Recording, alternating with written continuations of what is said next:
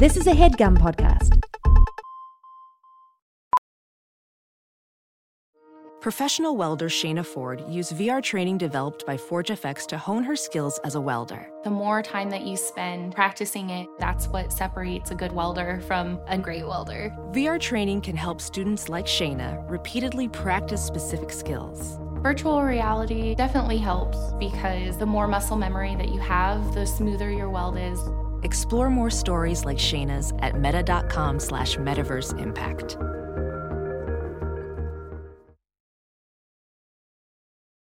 I don't know the truth. I don't know the way. I don't know what to think. I don't know what to say. Yeah, but that's alright. Yeah, that's okay. I don't know anything. Hello and welcome to Factually. I'm Adam Conover. Thank you for joining me once again as I talk to an incredible expert about all the amazing shit that they know that I don't know and that you probably don't know too. My mind is going to be blown. Your mind is going to be blown. We're going to have a hell of a time together. Let's start with this fun fact. Did you know that nobody really knows what money is? Seriously, we're all carrying it in our pockets, but none of us know what the hell it actually is. We know what we can do with it, but we don't really know how to define it. I've listened to a lot of podcast episodes. I've read books, I've read articles that tried to explain it.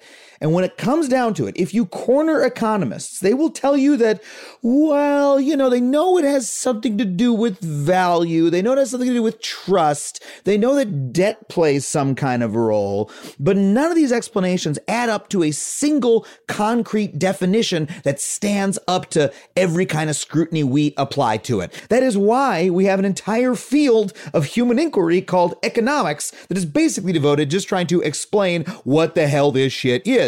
What we do know for certain, though, is that money has changed a lot over time. It seems pretty solid and simple to us now. Sure, at many points in history, money has come in the form of coins or precious metals, but it's also existed in the form of cattle, like actual cows, and seashells, and even strips of white deerskin leather. The money used by entire countries didn't always come from a central bank run by the government because those haven't always existed. In the 1800s, much of the paper money in America was actually issued by private banks or individual states. Even something like the gold standard, where every bill corresponds to a piece of gold sitting in a vault somewhere, well, that didn't even come along until 1816, when Britain fixed the amount of pounds in circulation to a finite amount of gold to stop inflation. And that lasted over a century, but then disappeared. We don't have the gold standard in America today. So this idea of money that we grew up with, that the state issues money that exists in the form of a piece of paper in your hand with the signature of an old guy on it to prove its authority, well, that's actually very recent. And the future of money is quickly overtaking us. Money is about to become something else entirely. Take cryptocurrencies, for example. They act in some ways like money, in some ways not. There's a lot of complicated math involved, and no one can agree on if they're the future of money or a Ponzi scheme perpetrated on the foolish. Or look at mobile money, where in countries like China or Kenya, you've got entire economies that exist by people sending money back and forth via cell phones without the intervention of a bank or cash at all. Money right now is in a moment of transformation and transition more than at any time in our lives. And to talk about it and tell us what the future of money holds, we have a fascinating guest on the show today. His name is Eswar Prasad. He's an economist at Cornell, and he's the author of a book called The Future of Money: How the Digital Revolution is Transforming Currencies and Finance. If you are interested in money, crypto, or just, the future of life on Earth, I think you're going to love this interview. Please welcome Eswar Prasad. Eswar, thank you so much for being here. It's my pleasure, Adam. Thank you very much for having me. Tell me a little bit about yourself before we get started. What do you do? What do you study? What do you teach? So I teach economics at Cornell University. I used to work for this big international financial institution called the International Monetary Fund for a long time, but I always wanted to be a professor. And then Cornell came along, gave me this offer, so I'm now living my dream, being a professor. And I largely work in issues related to international finance, which means exchange rates between currencies, capital flows across countries, and issues related to monetary policy. You know, it was my dream to be a professor too, but I backed off before applying to grad school. I wanted to be a philosophy professor, and I was like, everyone was like, yeah, maybe you should do comedy instead. That might actually be an easier career path to get a job in than academia, than the liberal arts. But let's talk about money. You wrote a book called The Future of Money. What do you feel the future of money is? That's a big question to start with, but let's go for it. So, I've written other books in the past. I had a book about the US dollar, and then I had a book about the Chinese currency called the renminbi. But in the last 3 or 4 years, it became apparent to me that something funky was going on in the world of money. We've all heard about Bitcoin, of course, but this notion that you might have money that was issued not by a central bank set up by a government, but by some mysterious computer algorithm, and that people could actually use this money and value it, sounded remarkable to me. So I started reading up on it, and I realized there wasn't much to read up on. So I started writing about this because that's the best way to understand what is going on. And as I started writing about it, I also realized that there is much more that is connected to this. There are lots of revolutionary developments in the field of finance, which go under the broad rubric of fintech, or new financial technologies. Most of us now use digital payments in some form or the other. But these could have pretty big implications for not just money, but for the world of finance, for money flowing across countries, for central banks, for investors. So what was going to be a small little book turned into a 500-page tome that tries to show the connections between all of these financial technology developments and what it might mean for money, for finance, and for all of us. Wow. Okay. Well, we've talked about cryptocurrency on the show a little bit before. We did a past episode with Everest Pipkin. That was our introduction to the topic. Folks can go listen to that. So first, I want to ask you about what are these other developments that you're talking about before we return to cryptocurrency in this conversation? What are some of the other developments that are, happening in the world of digital currency apart from crypto? We should actually start with digital payments, which is actually a huge revolution that is taking place in many parts of the world. So if you think about how you and I in the US might pay for a cup of coffee, you could use a debit card, a credit card, or now you can use Apple Pay. If you want to, split a dinner check with your friends, you can do it through Venmo. But for people in many parts of the world, they don't have access to a banking system. They don't have debit or credit cards. So it becomes a real problem dealing with cash. And it turns out that the other problem is that people don't have access to banking services, meaning they can't easily get credit. They can't get access to places to put their money safely. Mm-hmm. So in some parts of the world, let's take Kenya as an example, mobile phone-based payment systems have become hugely important. There is a telecom operator that runs a mobile payment system called M-Pesa, which has become very important not only as a payment mechanism, but also giving people easy access to saving products, to ways to get credit. So that is a fundamental transformation. You've, of course, heard about how payments are very easy in China. There are companies like Alipay and WeChat Pay, which dominate the payment space in China. So if you go buy, a dumpling or a piece of fruit from a vendor in Beijing or any province in China, you can basically pay for that using your phone. Wow. So very few people in China actually use cash anymore. So that's one of the fundamental things that's going on, the shift away from cash towards digital payments as a medium of exchange for transactions. So this is really, really interesting. We've touched on that in this show before, actually, because we had the founder of Give Directly on the show, which is a charity that gives money directly to folks, to some of the poorest folks in the world, many in Africa. And those payments are done through cell phones, not through cash, but through the means that you describe.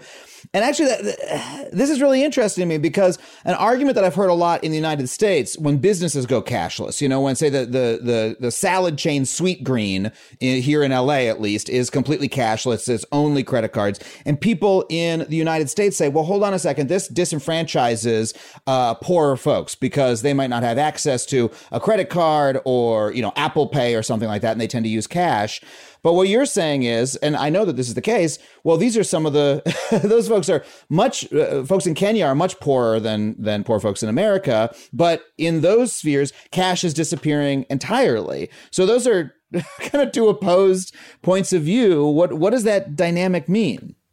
Now, that's a good point. There are some people who are going to be left out if we stop using cash. In fact, there is legislation in some states to prohibit merchants from refusing to accept cash. Some states like Massachusetts already have a law on their books, and many other states have either passed or are considering passing such laws for precisely this reason. And one of the problems is that in the US, as you correctly pointed out, before you have access to a digital payment system, you need a bank account or you need to have a credit card. And to get those, you need to have a reasonable chunk of money. The way things have developed in a country like Kenya or China is that you don't need to have access to a bank account or a credit card. All you need is a mobile phone, and that allows you to use that channel as a payment mechanism. So you don't need to be at the mercy of these other companies. And there is an interesting reason why payments at some level in the US are so backward. I mean, we might think we've made enormous progress here in the US, but why is it that digital payments are so much cheaper, both for merchants and for consumers in the rest of the world than they are in the US? Yeah. And therein lies a story.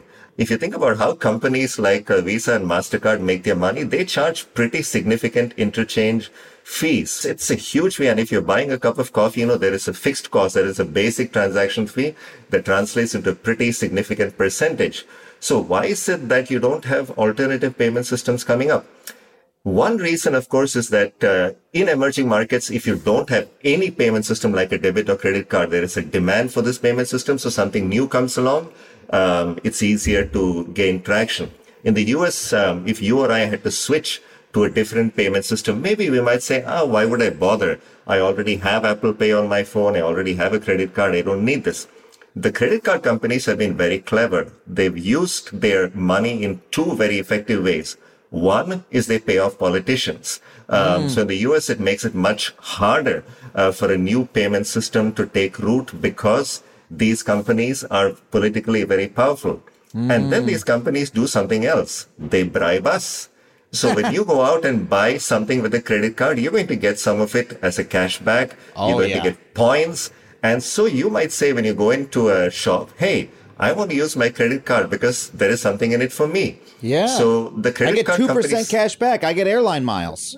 I know, that's cool. So effectively, the credit card companies have bribed us, the users, and they have bribed the politicians, although somewhat more subtly, in a way that makes it much harder for new entrants. In many of these developing economies, by contrast, there is no Apple Pay. There are no alternatives. People use cash, but it's not good for consumers to have to transact in so much cash. It's not good for businesses. There are concerns about counterfeiting, about theft.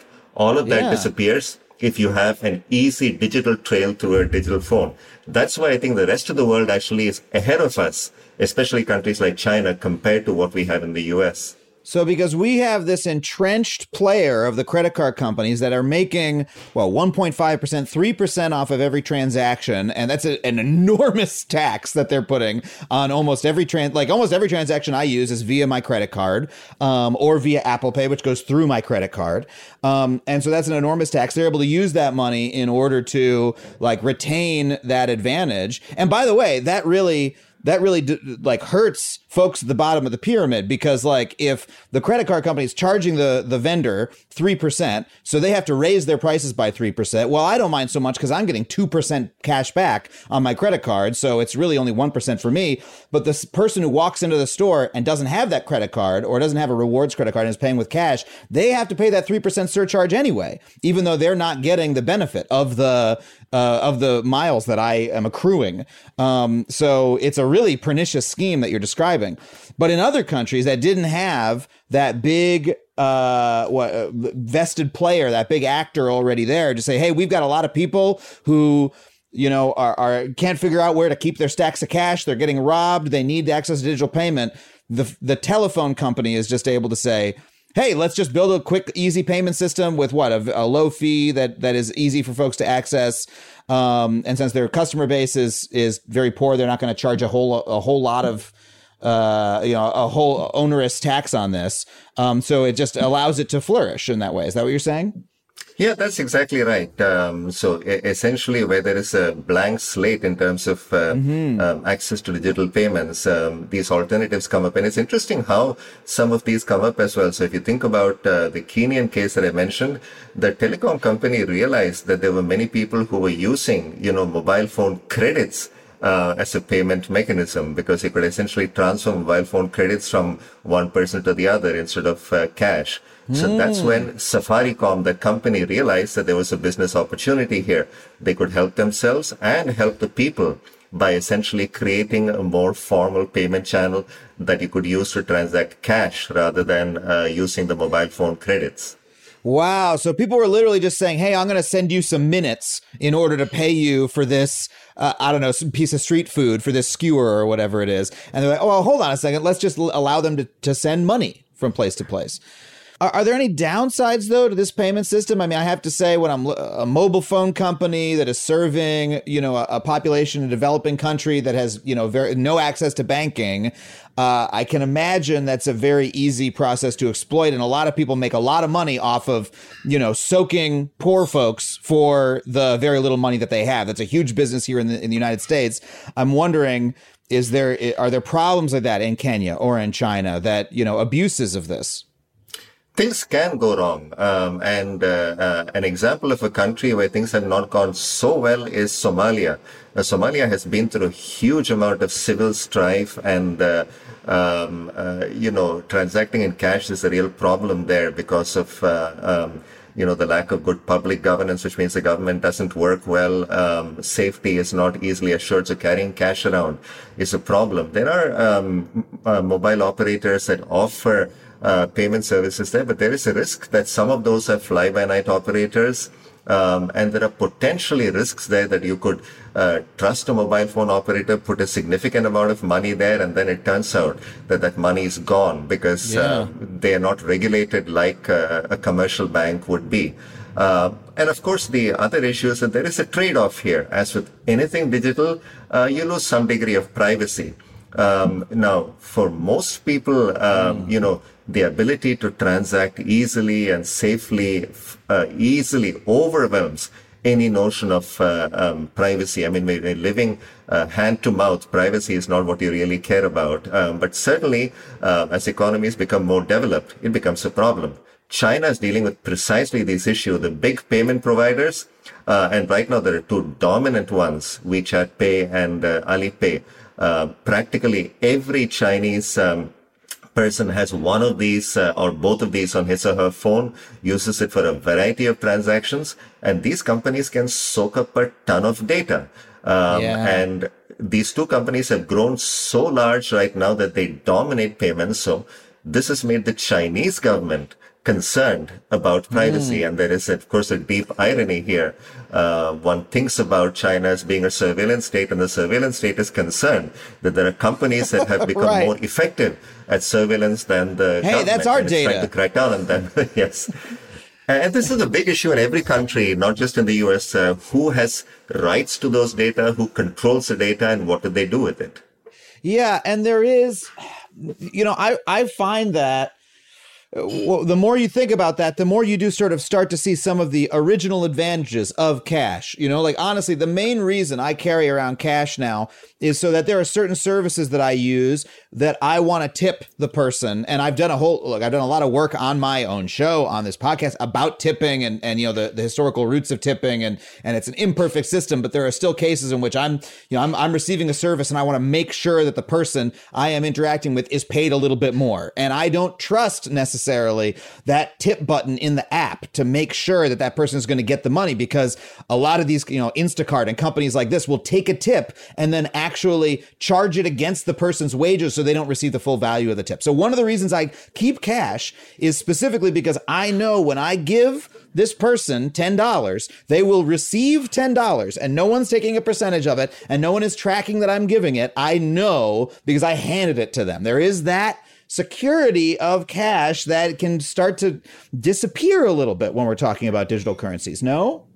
You're a man after my heart, Adam. I still keep a stack of $5 bills and $10 bills to tip my Uber drivers and my Instacart delivery people because, there is something about getting cash that I think, perhaps even creates a human connection, this tangible element, and the surety that the person has the money and that nobody else can intervene is certainly a big thing.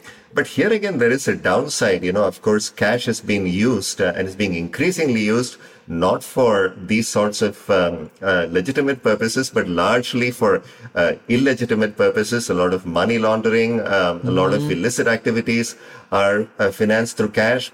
And then one might argue, paying a babysitter or, a gardener in cash and those people not reporting that revenue to the government is not a big deal. Many of these people, your high school babysitter probably is not going to be liable for any taxes anyway. But in many countries, even in the US, there is a concern that activities fueled by cash are part of what is called the shadow economy. These are perfectly legitimate activities, but that escape the eye of the government and therefore escape the tax net. So another advantage of moving to digital payments is that once you have a digital trail, it becomes harder, not impossible, but much harder to disguise transactions and keep it in the shadow economy. So the government could more easily collect revenues, which you may or may not consider a good thing. That's a whole other episode. So, and also, by the way, if you're carrying around a lot of cash, there's a reason, taxi drivers get stuck up, right? Get robbed because, it's like these mobile, basically safes driving around, like, having a large amount of cash creates a security problem as well. So there's advantages and disadvantages here. I do want to ask you, though, a lot of what we're talking about is the sort of digital currency that we're all familiar with, right? That I look at my money, I log into my bank account, I have an app on my phone, I can send money using an app from me to you. And, what you're describing in Kenya and China is a more efficient or maybe sort of supercharged version of the same thing. But I also know that you've spoken and written a lot about the idea of a digital dollar, and I want to ask, is that something different than what we've been talking about? The idea of currency becoming, because when I'm looking at my bank account, I'm like, okay, this still corresponds to a dollar bill that's sitting around somewhere. In my head, that's how it feels.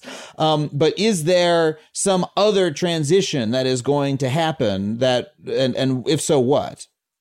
Yeah, so here it's worth, and here I'll put on my professorial hat, it's worth thinking about concepts. I mean, when you think about cash, this is money created by a central bank that is in physical form, but most money in economies right now is digital. As you correctly pointed out, your bank balances are not, pieces of paper sitting in a bank vault somewhere. They're just digital traces out there. Most money is transacted through digital forms that do not have any physical implications at all. So central bank issued money is, again, one form of money that also coexists with money created by banks. And this is an odd thing that, is not often thought of. We think about banks as just places where we put our money and then we can take out loans. But, when a bank issues a loan and creates a corresponding deposit, it actually creates money. So, in fact, most of what we economists think of as broad money that fuels economic activity is really created by commercial banks rather than the central bank. But we all love our cash. And this is why central bank digital currencies, or CBDCs, which is the digital dollar that you mentioned, comes into play.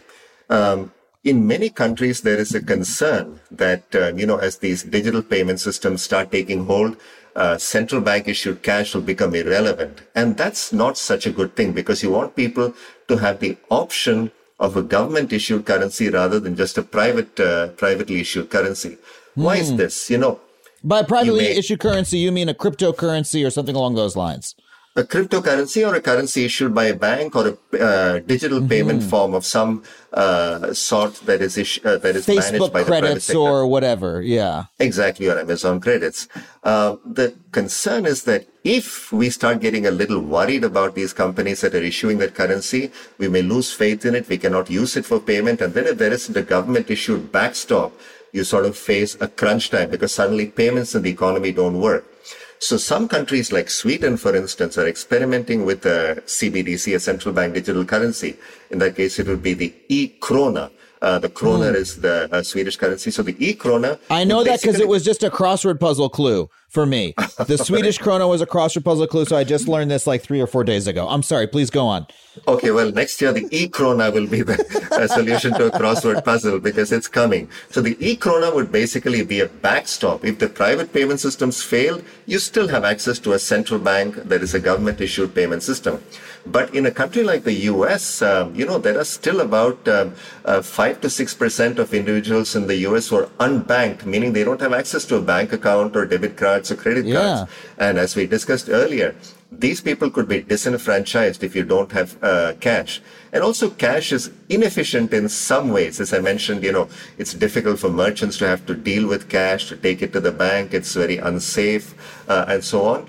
So in the US, there is a move towards at least considering a digital dollar. Now, the US is actually somewhat behind relative to the rest of the world. There are a huge number of countries, Japan, China, Sweden, the Eurozone, India, Brazil, all of which have either started or plan to start CBDC trials. The first central bank digital currency in the world is already in operation. Where, you might ask? It's in the tiny island nation of the Bahamas. So the sand dollar, as it's called, is the world's first official digital currency. And the idea there is that if you have a digital currency, now basically you can give people access to a central bank account. So rather than keeping your money in a commercial bank account, you can keep money in a central bank account, use that for transactions, and the central bank doesn't charge you any fees. It doesn't charge you require any minimum deposits. So now, so long as you have a mobile phone and an app, suddenly you're in business because you can use digital payments even if you're the poorest of the poor.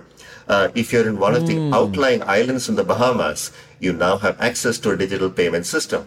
So you can think about a digital dollar as basically enfranchising people, giving very poor people even access to a digital payment system. You do need a mobile phone or some sort of access to the internet. Without that, there would be a problem. So there are still concerns in terms of digital access, financial literacy, and so on. But a digital dollar could actually bring more people into the digital payment system. So wait, I want to make sure I understand properly because, look, a lot of this conversation gets to the question of what is money, which is a very difficult question to answer and not what I have you here to ask about, although maybe we'll get there. But so when you talk about a digital dollar, you're not really talking about something that is like a different form of currency than our current dollar. You're talking about a way that the central bank might make digital currency, like in the same way that I log into my, my current, Capital One checking account, not my actual bank for anyone who wants to hack me, but, my Capital One app and see my digital, dollars there. The government the central bank might create a way for everyone to have access to digital currency in that way by creating an account for them at a central bank. And when they want to inject, say, money into the economy, they can just say, hey, let's, distribute money to people via the central bank's digital account rather than doing it in a more old fashioned method. Is that about right? Hey, you've hit upon a very important aspect of central bank digital currencies. But first, let me just clarify that you're absolutely right. It turns out that central bank digital currencies can take different forms, but the way that would make the most sense is to have what are effectively accounts at the central bank or digital wallets. maintained by the central bank. It turns out that these digital wallets can actually be even held by third-party providers who can check your credentials and so on. So it turns out that even a regular bank, let's say a branch of Wells Fargo, which is not my bank, but let's say that you could walk into a Wells Fargo bank and say, look, I could put my money in an account with you which pays me an interest, or I can have with you a central bank account that I can use for transactions, where you will not charge me any fees because the central bank mandates it to be so, where I will earn no interest. So it's just like money, except it's in digital form. I'm getting it now. So the same way that a central bank or actually the Treasury in our case, but, issues dollar bills that anyone can use that, you can, are a store of money, you can hold them in your hand in order to make payments work throughout the economy. And then you can go put them in a bank if you want. In this case, the government would say, okay, everyone in the country has a digital wallet that you can store digital dollars in, and you can put those in a bank if you want, or you can use them for payments. But we're creating this system that anyone can use to really fluidly pass money around digitally. And that's the essential different point. Am I getting it? That's exactly right. Cool. And now there are possibilities. You talked about giving people money. Let's take something like the coronavirus stimulus payments. Right. I want to talk about this. So this was a big hassle during that period when, people really needed money. And there were some people in pretty desperate circumstances, and the circumstances got even more desperate because the money that was supposed to come to them, some of it was sent in the form of checks, debit cards, which got lost in the mail, which got delayed, and so on. Now, certainly one could think about making sure that people are eligible to get payments, but so long as you can find a way to ensure that eligibility, now you have a very easy way to do what for us economists used to be something of a dream, something called helicopter drops of money, which is basically what a coronavirus stimulus payment is. Basically, you give everybody a chunk of money. Of course, you can say that the truly rich, I'm not one of those, and maybe you're one, Adam, but if you're not, one could still get some of this money. So one could set some sort of income threshold, maybe by linking it to IRS information. But everybody gets a chunk of money in their accounts that they can now go out and spend. We're actually covering this in my new Netflix show, The G Word, which is going to come out next year. We're talking about this exact problem because the government in the coronavirus, and by the way, please correct me if I'm wrong. I'm saying all this to make sure I got it right. But the government wanted to inject a ton of money into the economy during the coronavirus shutdown. Big corporations and banks literally have Fed accounts, and the Fed is just able to put money in those accounts. Say, hey, you've got a whole bunch of money now. Go distribute it. Private citizens don't have that. So instead, they had to give it through, like you said, mailing checks to people via the IRS or through the unemployment system, which is this really slow, state-based system where, people have to call and they get the busy signal. It's so difficult. And if we just all had accounts like you're talking about, when a horrible disaster happens and the government needs to say, oh my God, nobody can work, we just need to give everybody $2,000 so people don't die and the economy doesn't grind to a halt, they could just, boom, do it and not have to do it through or what about the small business loans? You wouldn't have to do it through, all this application, the PPP loan, et cetera. You would just have an account. Is that the idea? That's correct. I mean, it's not that the process was completely inefficient. Those people who had, direct deposit accounts with the IRS got their money pretty quickly. But that still left millions of people who had difficulties getting this money. So yes, having a central bank account would make it a lot easier. But there are other interesting possibilities as well, because one problem with the government giving people $2,000 is it's not sure what they will do it with. So let's say the government gives you, Adam, $2,000, and you have enough money and you say, oh, heck, this $2,000 is good, but I don't really need to spend it right now. Let me just put it away in my, regular bank account because I'll save it for some other time. That's not so good, because the whole point of this stimulus was not only to help people, but also to make sure that some of this money ended up flowing to businesses, created jobs, or at least maintained jobs, and increased the economy's demand. So it prevented economic activity from freezing. So with this digital dollar, suddenly there are new possibilities. You could say, I'm going to give everybody 2,000 units of this money, but these units of money are going to be special. If you don't spend them in the next 6 months, it's gone. So digital money creates all these possibilities that you could design expiry dates. In fact, I think there was a senator, I hate to say the name here, it may have been Ted Cruz or somebody who suggested that there should in fact be expiry dates on money. And it's not such a crazy idea, because the problem with these stimulus packages always is that some people end up saving it. So it has much less of an economic impact than you would expect. So you can do funky things like that with digital currencies. The other thing you could do, with cash, there is one problem, which is that cash has a zero rate of interest, which means that $100 today is $100 next year. Or less because of inflation. Inflation can eat away at the value of that money, but when the economy is tanking, having $100 today, there is still $100 tomorrow is not such a bad thing. One thing you would like to do to encourage people to spend, for businesses to invest, is to say, if I had $100 today and I don't spend it, it's going to become $95 next year. That gives you an incentive to spend. And if your money is digital, what could the central bank do? It could say, hey, you keep your money in this account. If you don't spend it, it's going to decline in value. So suddenly now you have a negative nominal interest rate, which and this is not a far-fetched notion. In fact, there were some countries in Europe that were facing a problem. Japan had the same problem of deflation. That is, prices are falling. You might think falling prices are a good thing, but there is a problem with falling prices, which is even worse than inflation. If you know that your TV is going to cost 10% next year, you might say, let me just wait for a year. Yeah, I'm not going to buy it. I'm not going to buy it. People around the economy say, I'm not going to buy stuff. Suddenly, there is less demand. So firms start laying off workers. There is even less demand. So you get into this deflationary spiral where suddenly, because of falling prices, all hell breaks loose. If you could offset this deflationary spiral by reducing the value of money, not through inflation, but by basically just knocking down the nominal value of money, suddenly the government has a tool. And this actually would be a tool. I don't want to overstate this because, doing things like putting expiry dates on money, paying negative interest rates are crazy policy choices, but we've been living through crazy times. What you're describing is everything you've said in the last answer is a little bit spooky to me. I mean, first of all, it's unsettling, the idea. It's why I get your point about, there's so many possibilities, but these are unsettling ideas. The idea, okay, the government's going to give me, or the money that I have is going to slowly go down.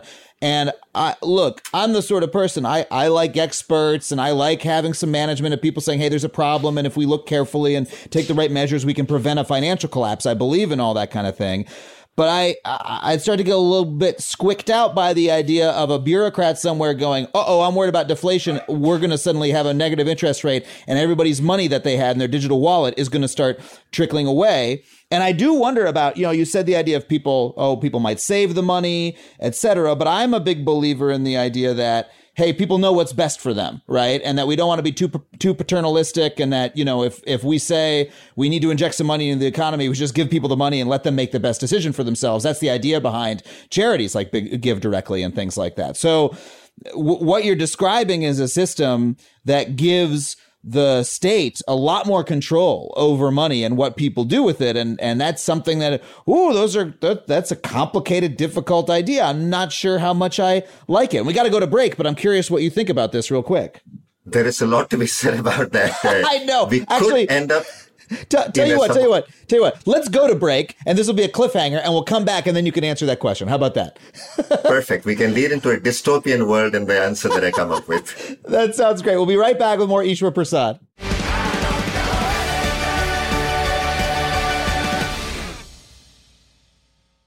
As a Factually listener, you're probably aware of my unwavering commitment to online privacy. Well, Delete Me has been an indispensable tool for me for many years, long before they even started advertising on this show. I've been using their wonderful service. In today's digital landscape, it's alarmingly easy for data brokers to traffic your personal information online. In fact, I would almost guarantee that your personal information is on multiple data broker sites on the internet right now. It's not even the dark web, it's the regular web. These data brokers may be peddling and exchanging your name, phone number, and home address, all without your knowledge. And trying to locate and remove all this data yourself can feel like an impossible task because there can be dozens of these sites. But that is what Delete Me does for you. Delete Me's team of experts scours the depths and the breadth of the internet to locate and remove your personal data. Within just 7 days, you'll receive a comprehensive report detailing their findings and what they have removed. It can be hard to believe, but approximately 41% of Americans find themselves vulnerable to various forms of online harassment, and this means doxing, scams, and even identity theft, all of which pose significant threats to your financial security and could potentially derail career opportunities. I mean, I used to get weird people calling my cell phone all hours of the day or night until I signed up for Delete Me, and it cut it right out. So if you want to safeguard yourself like that and live with the peace of mind that experts are hunting down and removing your personal information every 3 months, then check out Delete Me. Go to joindeleteme.com/Adam and get 20% off for all consumer plans with the code Adam. That's joindeleteme.com/Adam. Welding instructor Alex DeClaire knows firsthand how VR training platforms like ForgeFX can help meet the demand for skilled workers. Anywhere you go look, there's going to be a shortage of welders. VR training can help welding students learn the skills they need to begin and advance in their career. The beauty of virtual reality is it simulates that exact muscle memory that they need. Explore more stories like Alex's at meta.com/metaverseimpact.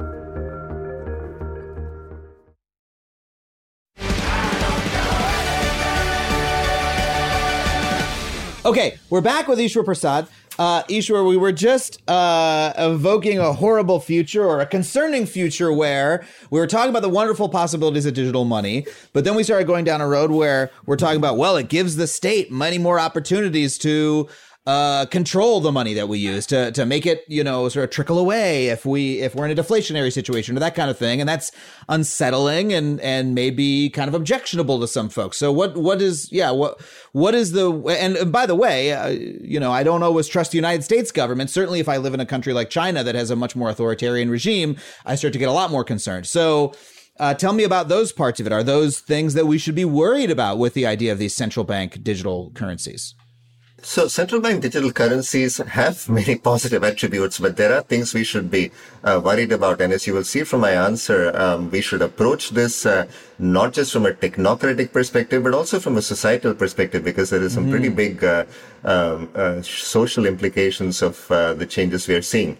So first of all, I should be very clear that this notion of negative interest rates, reducing the value of money that I spoke about in your central bank digital wallets, that is desperate policy for desperate circumstances. No central banker wants to be driven there. But as we've seen, there were some countries around the world that were in such perilous circumstances that negative nominal interest rates, that is not inflation adjusted, but nominal ones, those we had thought were improbable and wouldn't work. Actually, they did work in many countries around the world, in Japan, in Sweden, for a few years, but they create all sorts of distortions, and nobody really wants them. So it's just in desperate circumstances, you might want them for a little period. But there is another problem, and you've hit upon it, Adam, which is that we may end up, if we have central bank digital wallets and CBDC accounts, where the government has much more control over the economy, and even central banks really don't want this. Let me give you one example. Let's say we all have central bank accounts where we can keep money just for transaction purposes. And then we start hearing about some financial troubles in the economy. And we know that during the financial crisis of 2008, 2009, some very reputable banks with rich traditions started facing severe problems. So we might all say, hey, this is a difficult time. Let me just as a precaution take my money and put it in my central bank account, because after all, that's safer.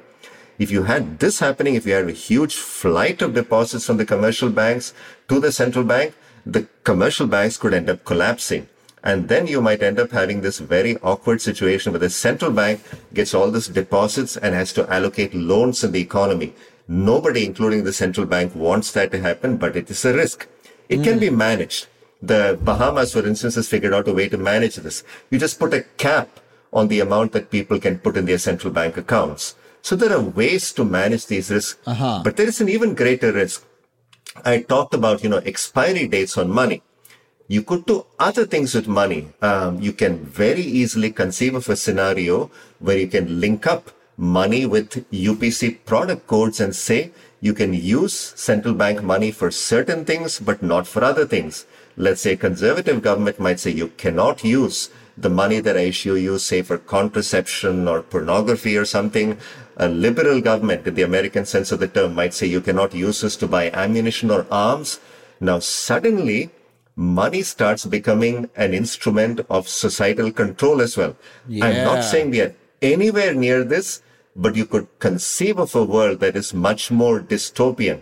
Certainly. And even if none of this happens, there is a more basic problem, which is that with cash, if I buy you, Adam, a cup of coffee, nobody really knows about it except the barista at whatever coffee shop he goes to. If the only means of payment we have are either a debit card, a credit card, or a central bank account, somebody is going to know about it. The central bank can have some degree of privacy in basic transactions, but ultimately, my view is that anything where there is a digital trail can in some form be unraveled. And that is something that we need to think about as a society. The Eurozone actually conducted a survey of its citizens to say, how would you guys feel about the digital euro? The number one concern that Eurozone citizens had was about privacy. Sweden is undertaking CBDC experiments, and the central bank is very wisely recognizing that they cannot move on their own. Technically, they could institute, an e-krona on their own, but they cannot do it without parliament approval because they know that unless society buys into this, there is going to be a big pushback. And I think we need to and will have that debate here in the US as well. Yeah, well, these are all, like you described really in the first half, all the wonderful beneficial things that could happen if we do it right. But those are, not really bringing human nature into it, and that not bringing in the fact that, the systems that humans tend to design for ourselves are not so perfect and, can be used by bad actors or used by inefficient governments, can have security holes and things like that. And when you're talking about the level of societal control that could be exercised through these, that does get worrisome. When I look at, again, say this, the central government of China that, recently, for instance, this is I just follow video game news, so I know about this, but the government there exercises very tight control over video games. So you can't buy video game consoles, and they just put limits over children. I think children can only play video games, online video games, for a couple hours a week now during like certain periods, right? That's a very large amount of control to have. And if you're having that control at the currency level, right, if you're able to say, well, this currency works, but it doesn't work on certain things, that is that's a tool that I'm not sure that I want a government to have. I'm not sure about that. I'm not sure how I feel about it. And I certainly see the potential for abuse. The privacy issues are very, very big. So it sounds like you're talking about this as a future that, hey, we're moving into. And there are some good things that could result, but we have to be very careful about it. Is that your general take? That's absolutely right. At a technical level, at a policy level, there are many advantages to CBDCs. And let's face it, it's going to happen. I think very few of us are going to be using cash in the future. So I think the way I would steer this is to not say, oh, my God, we should be terrified and not let CBDCs come into existence. They are. But let's put in place the right kind of safeguards so that at a technical level, we can make sure that central banks don't start having to do the work of commercial banks. The central banks can assure us at least a basic level of privacy in our transactions, even if they want to make sure that, that the currency in digital form cannot be used for money laundering, terrorism, financing, or such nefarious activities. And we want to make sure that there are safeguards in place that the government cannot start using its money as a tool of societal control. So these are all things we are going to have to think about as societies, and ultimately legislatures will have to get involved. This is not going to be a purely technocratic issue. There is an interesting twist in the context of China, though, which I just want to mention. In China, as I mentioned, indicated earlier, there are these two big payment systems, Alipay and WeChat Pay, that run the payment systems in China, that dominate it and are hoovering up a lot of data. The Chinese central bank has started digital currency trials, and they're making the interesting pitch to people. Hey, if you use our currency, we're going to be much more cautious about collecting the data. And besides, you should trust us with the data more than these companies, because after all, we don't want to use the data for commercial purposes, whereas Alipay and WeChat Pay are going to exploit this for commercial purposes. So you should trust us more than you should trust those companies. And having this come from a government that, as you know, has a tendency to tightly surveil and manage its citizens is an interesting irony. Yeah, well, I'm sure many Chinese citizens do trust the government more than they trust those corporations, but many citizens have reason not to. Yeah, there is an irony there. Well, look, I'm sure there's a lot of people listening to this screaming at us because we have barely talked about cryptocurrency yet. And I think a lot of cryptocurrency boosters would see crypto, or at least promote crypto, as being the antidote to this problem. That, you know, if we have a decentralized currency that is just sitting on many people's computers, you know, using cryptography, de facto, the state cannot control what you have used it for, and it is much more like cash while having all the advantages of a digital currency. And so, what do you say to that? I also know that you wrote an article called 5 Myths About Cryptocurrencies, so I'd love you to walk us through those as well. So Bitcoin, which started off the whole cryptocurrency revolution, was a fantastic concept. The idea that you could have a medium of exchange that allowed you to conduct transactions without revealing your actual identities, that is, using just your digital identities, and to do this in a form that did not involve intervention by a government or central bank or any official agency or a trusted institution like a commercial bank. I mean, many people may not trust commercial banks, but we still keep our money in them to a large extent. So this notion of, trust through public consensus was really very attractive. Mm-hmm. The problem is that it has not worked for what it was designed to do. It turns out that Bitcoin is a lousy medium of exchange. It's very expensive to transact using Bitcoin. In fact, this year, the average transaction fee has been somewhere around $8 to $9 on one transaction. It takes about 10 minutes to complete a transaction because of the way transactions are validated. Your coffee would be cold by the time your Bitcoin transaction is done. Yes, and it turns out that it's not truly pseudonymous. Pseudonymous means allowing you to transact with just your digital identity. It turns out that where Bitcoin meets the real world, so if you were to pay for something and get a package delivered, the address could eventually be linked to your Bitcoin digital address. But I think the irony here, and this whole discussion is rife with ironies, is that while Bitcoin has proven to be a terrible medium of exchange for transactions, it's become a store of value. So this is a purely digital object that, as you say, exists just on computers. It's created just by computer algorithm. It has no intrinsic value because it cannot be used very efficiently as a medium of exchange. But people trust that it's going to have value. Now, why does it have value? People in the Bitcoin community will tell you the following. The reason it has value is that it is going to be limited in terms of how much it's going to be created. Mm-hmm. There are ultimately going to be only 21 million Bitcoins that can be created. There's about scarcity. 18.5 million have been created so far. So it's scarce, just like gold is scarce. The question is whether scarcity by itself is enough to create value. As an economist, I think just because something is scarce, it's not going to have value. It needs to have some fundamental use. Even gold has some basic uses. Fiat money, on the other hand, that is printed by central banks or governments, can be printed at will in infinite amounts. And Bitcoin and cryptocurrency adherents might say, why should we trust that something like this will preserve its value when the central bank can go out and print any amount of money? There are reasons why it seems to have value still. Number one, people still trust at least the US government and some other governments. And second, the government can require that certain payments, such as tax obligations, can be paid only using the legal tender, which is the fiat currency. Therefore, it has value. So I worry about Bitcoin. Now, having said all this, 3 years ago when I started working on my book, if instead of wasting time writing my book, I'd actually gone out and bought Bitcoin, I'd be a much richer guy for this. So if you were then able to sell your Bitcoin, right? I mean, like that appears to me to be part of the problem, that, you know, Bitcoin has its value because everyone believes in the value of it. But then if people start selling it, then the value of it drops. And so you have all these Bitcoin billionaires who have billions of dollars of Bitcoin, but aren't able to get it out, because if they sell it and try to convert it into dollars, well, they'll tank the whole market. And it starts to, the more you think about it, the more your brain starts to like fold in on itself, trying to figure it out. That's right. I had no prospect of being a Bitcoin billionaire, maybe a 10,000 at most. But you're absolutely right. These markets are not very liquid. And, you know, the reality is that, 3 to 5 years from now, the value of Bitcoin could be some crazy amount, like $1 million per Bitcoin, or it could be zero.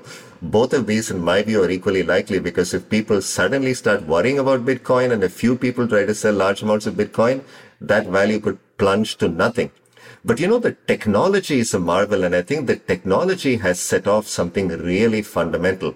So I spent a couple of chapters in my book talking about this issue, and that's, I think, phenomenal, because one of the things that is really a problem right now in the world is access to digital payments, and not just digital payments within countries, but across countries. You know, for workers, say from Mexico or Haiti, who want to send their money back home if they're working in the US, you know, that transaction is very expensive. It takes a lot of time. It's difficult to keep track of. And it's not just economic migrants, you know, companies that export and import, even financial institutions that are sending money across borders, find it horribly inefficient. So these new technologies can actually help in terms of providing more efficient payments. Now, in addition to the problems with Bitcoin, I mentioned the other problem for something that you use for transactions is you need to have stable value. I mean, the value of Bitcoin, you know, has bounces around like crazy. It's like if you go to, if you take a Bitcoin and one day you can have, a very fancy meal with whatever Bitcoin you have, and the next day that Bitcoin is worth just a cup of coffee. That's not a great medium of exchange. So there are new cryptocurrencies that have come up that are called stable coins. Mm-hmm. So the stable coins basically use similar technology to make efficient payments, but their values anchored because they hold reserves of money. And it turns out the money they hold is fiat currencies. So Facebook, for instance, wants to issue its own cryptocurrency, and their promise is the value of each unit of their cryptocurrency, which they want to call the DM, each unit of DM will be backed up by a US dollar. So you know that if you buy a DM, Facebook has set aside $1, so the value of the DM relative to the dollar will remain the same. And now Facebook says, I'm going to give you a great payment mechanism. Now, do I trust Facebook really to maintain privacy of transactions on? Probably not. But you can see in much of the world, you know, countries with currencies that are not very credible, governments that are not credible, where Facebook is easily accessible, people might say, hey, I trust Facebook a lot more than I trust my own government. Let me start using Facebook. So now that currency could start becoming used within countries, across countries. It could be used for good purposes, bad purposes. So there too, there are potential improvements to be made in payments, but a lot to worry about. Yeah, I mean, the more we talk about this, like part of the pitch for cryptocurrencies, I believe, was supposed to be that, hey, you don't have to trust the government because it's cryptographically secured. The trust is technological. You can trust this cryptological system, which is a cryptographic system. Well, I don't know the terminology, but, and it's like open source software. You can go read the code if you want. You can see how it's constructed. And, therefore, you don't need to trust some third party. But the more you talk about it, like, you just always do. Like, you need to either trust that the government is going to, that when it says this note is legal tender, that is correct. Or you need to trust that, the anonymous person who built Bitcoin did it in such a way that is going to cause it to be a stable source of value. And you have to trust the Bitcoin exchange that you use. I had a friend who bought a bunch of Dogecoins in literally 2014.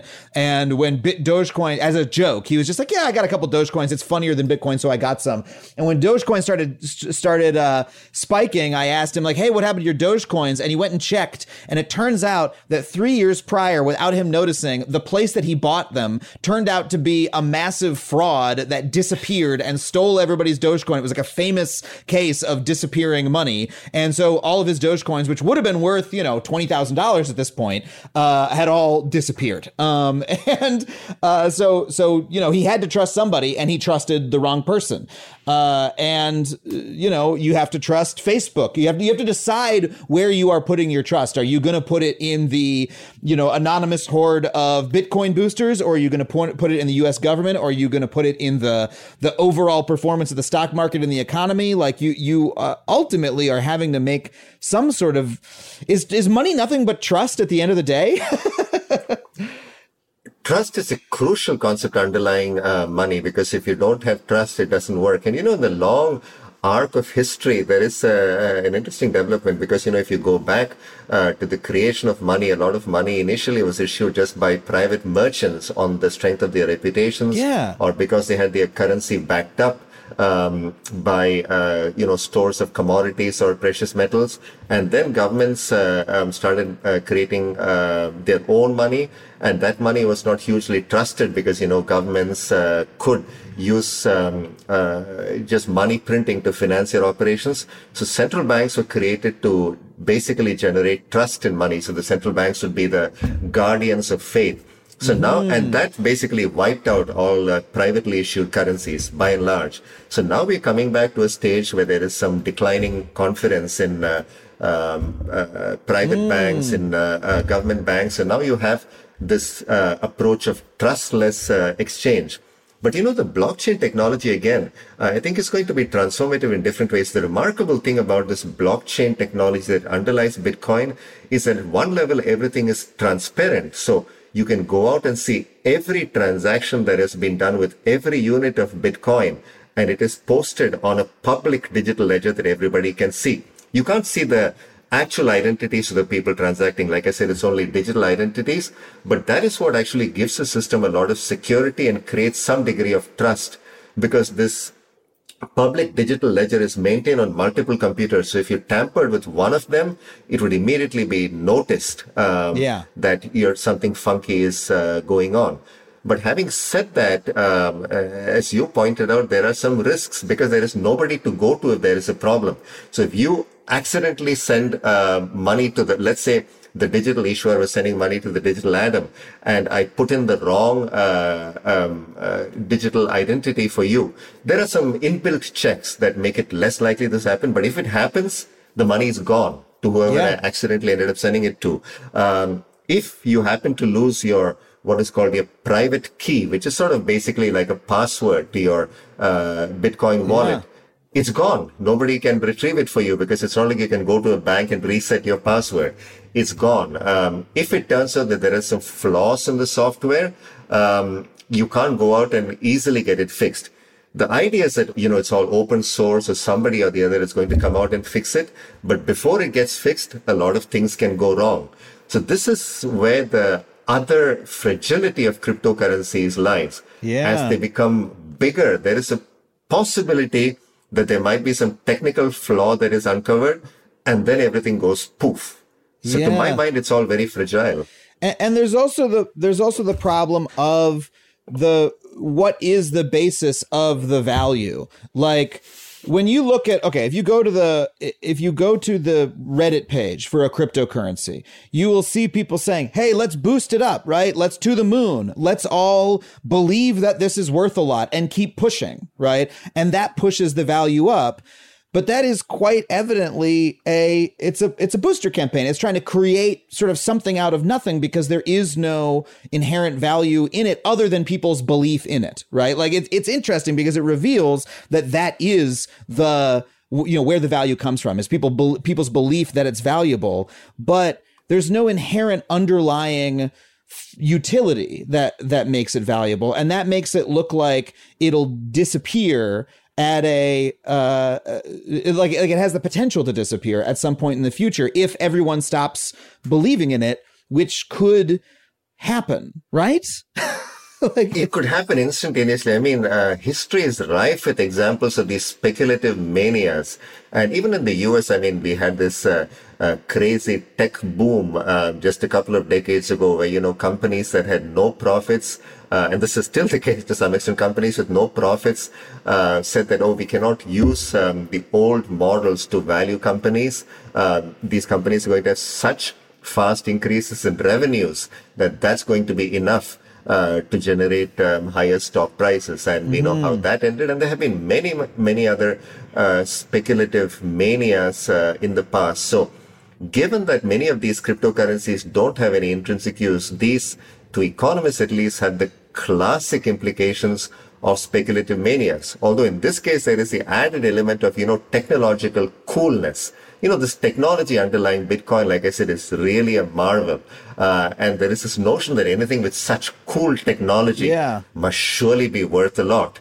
And it's also very accessible to a lot of people. One of the things that really, impresses me about cryptocurrencies is that it's given so many people a feeling that they can be a part of something that is both futuristic but is also financial, right? It's not like the folks at Vanguard or even Betterment, right, are going to the average person saying like, hey, I can help you, turn $1 into $2 and, help you understand investments. They're really targeting, the rich person. Whereas, cryptocurrencies are saying, hey, come join, jump in. It's going to be fun. The water's fine. And you can be a part of this cool brand new thing. And that is some amount of utility. It gives people a good feeling to be a part of at the very least, but how long will that last? No, but that's exactly right. I mean, the part of the allure of this revolution that Bitcoin has set off is the notion of democratizing finance, that it's completely open and permissionless and censorship resistant. What this means is that anybody can get access to Bitcoin. Nobody's there to stop you from getting access to Bitcoin. You don't need anybody's permission, and nobody can be restricted from using it. And this is a very powerful concept that this does not involve any sort of government control at all. And if you add to that this element of technological coolness, because this is a wonderful new technology, that I think has proven to be an irresistible combination.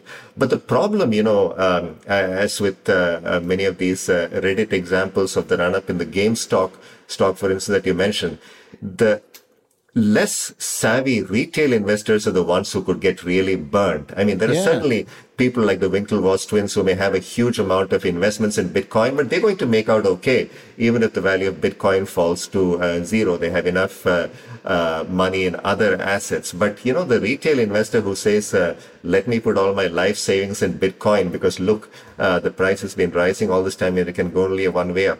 Those are the people that one worries about in the context of the speculative mania. Yeah, and it's once you realize that in order to keep the price of Bitcoin up, if you've got a lot of money in Bitcoin, you want the price of Bitcoin to keep going up. And the way to do that is to increase the mania for Bitcoin. And that explains why Bitcoin people or cryptocurrency people are such huge proselytizers, where they're telling, oh, dude, I made so much money. Oh, you got to get in on this. Let me hook you up, et cetera, because it's like, it almost starts to look like a massively decentralized Ponzi scheme in a way, where Ponzi scheme's the wrong word. Pyramid scheme in a way, because you need to get other people excited about it for the value to keep going up. But eventually, the worry is that the music stops and the whole thing falls apart, and people who are able to cash out in time do well. But everyone who was the last person on the bottom of the pyramid, the last person to get in, is going to lose their money, is the concern. Yeah, that's right. And I think for all of us, there is the fear of being left out of a really good deal, because who knows, Bitcoin may turn out to be the real thing. Sure. And as I mentioned, if I had bought Bitcoin 3 or 5 years ago, certainly I'd be a somewhat wealthier man right now. But that is what I think draws people in, the feeling that you're being left out of an easy way to make money. I mean, who can resist the allure of making easy money? And buying Bitcoin seems like such an easy way to make money, and many people have made money. They're letting their neighbors, their friends know that they've made money for precisely the reason they need to keep the mania going. Yeah, but at the same time, it's like there's such a mania for Bitcoin, but everything is so overheated right now. The stock market has like doubled in the last year as well. So I don't know. It's really wild times out there. But I don't know. This is just like this whole conversation is blowing my mind about what money is in the first place, and the need for trust in it. But decentralization, though, as being the pitch for what is so great about cryptocurrencies. I understand its allure and the democratization of it, but it does make me think like, hold on a second. In the past, as you said, merchants would issue their own currencies and no one could stop them from doing it, right? Or there were currencies that were like inherent stores of value, like, some trade good that is really highly desired, ends up being a de facto currency, because, you can always, sell it for such and such an amount. This was the world hundreds of years ago where we had completely decentralized currencies that were just based on, whatever people wanted to use. And we went towards a world where things were more centralized, right? Both because the state had power it could exercise, but also because it made things more efficient. And so when I look at crypto and all these, decentralized currencies, it makes me wonder, hey, are we just in the middle of a moment where this stuff is brand new? And so it's super decentralized, just like the early web, right? In 1999, when anyone can make a website. And now 20 years later, hey, if you're not on Twitter or Facebook or YouTube, no one's going to watch what you do. Is in 20 years, are we going to look around and go, oh, wow, that Bitcoin crypto decentralized currency moment was really exciting. But of course, everything's centralized really quick in a couple companies and a couple governments. And here we are in a new future. Like that to me looks inevitable. Does it look that way to you? Yeah, one of the good things from an economist point of view is that these cryptocurrencies are providing competition. They're providing competition to government-issued currencies, which in principle should make governments more, disciplined in terms of how much of their currencies they issue, under what conditions they issue it, and so on. But in the internet world of things, as you pointed out, there is also the risk of market concentration, which means one or two players start becoming very important. The great thing about the internet, the great thing about cryptocurrencies is, in principle, that anybody can set a cryptocurrency and see how valuable it becomes. But if you have a corporation like Facebook or Amazon stepping in and issuing its cryptocurrency is certainly going to get a lot more traction, and it's going to become an even more powerful corporation as a result. So there is a fine balance here between saying that the new technologies allow for easy entry of new innovators, more competition, and so on, but it could equally well lead to a lot more market concentration. So I think this is one of the big risks that we face out there, that we go from competition towards even more centralization, towards a few corporations, a few issuers of currencies that have even more power. Well, the thing that this conversation is really underlining for me is that this is a really exciting time when we're talking about money. There's a whole lot going on, and there's a lot to follow and a lot to track. How do you recommend that people keep up to date with all of this? I mean, there's so much to think about and process. How do people get involved in figuring out what the future of money is? Hey, there's no better place to start than my book. It's a perfect segue. So the book actually talks about all these developments in finance. It has a couple of chapters which will tell you exactly how Bitcoin works, the benefits, the disadvantages, and talks about other cryptocurrencies and the world that they have unleashed in terms of creating new technological developments. It talks about central bank digital currencies and how those, again, could have a lot of advantages, but could end up creating some potentially dystopian scenarios. So it's all there explained without any equations, any tables. It's all in plain, simple language. My undergraduate students were able to comprehend all of this. In fact, they were very tough editors, made sure that everything was spelled out very clearly. So I hope that the book will make everything crystal clear. Well, if you want to pick up a copy of the book, you can go to factuallypod.com/books for our special bookshop, where you'll be supporting not just this show, but your local bookstore. Go walk down to your local bookstore and buy a copy. Eswar Prasad, thank you so much for being on the show. It was incredible talking to you. Hey, Adam, that was really fun. Thank you.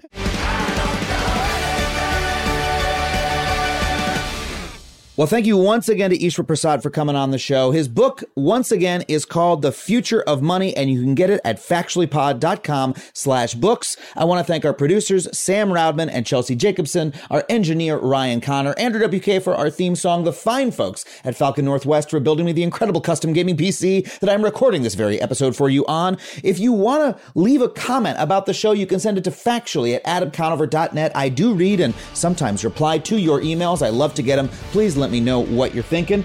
You can find me online at adamconover.net or at adamconover, wherever you get your social media. Until next week, thank you so much for listening. We'll see you next time on Factually.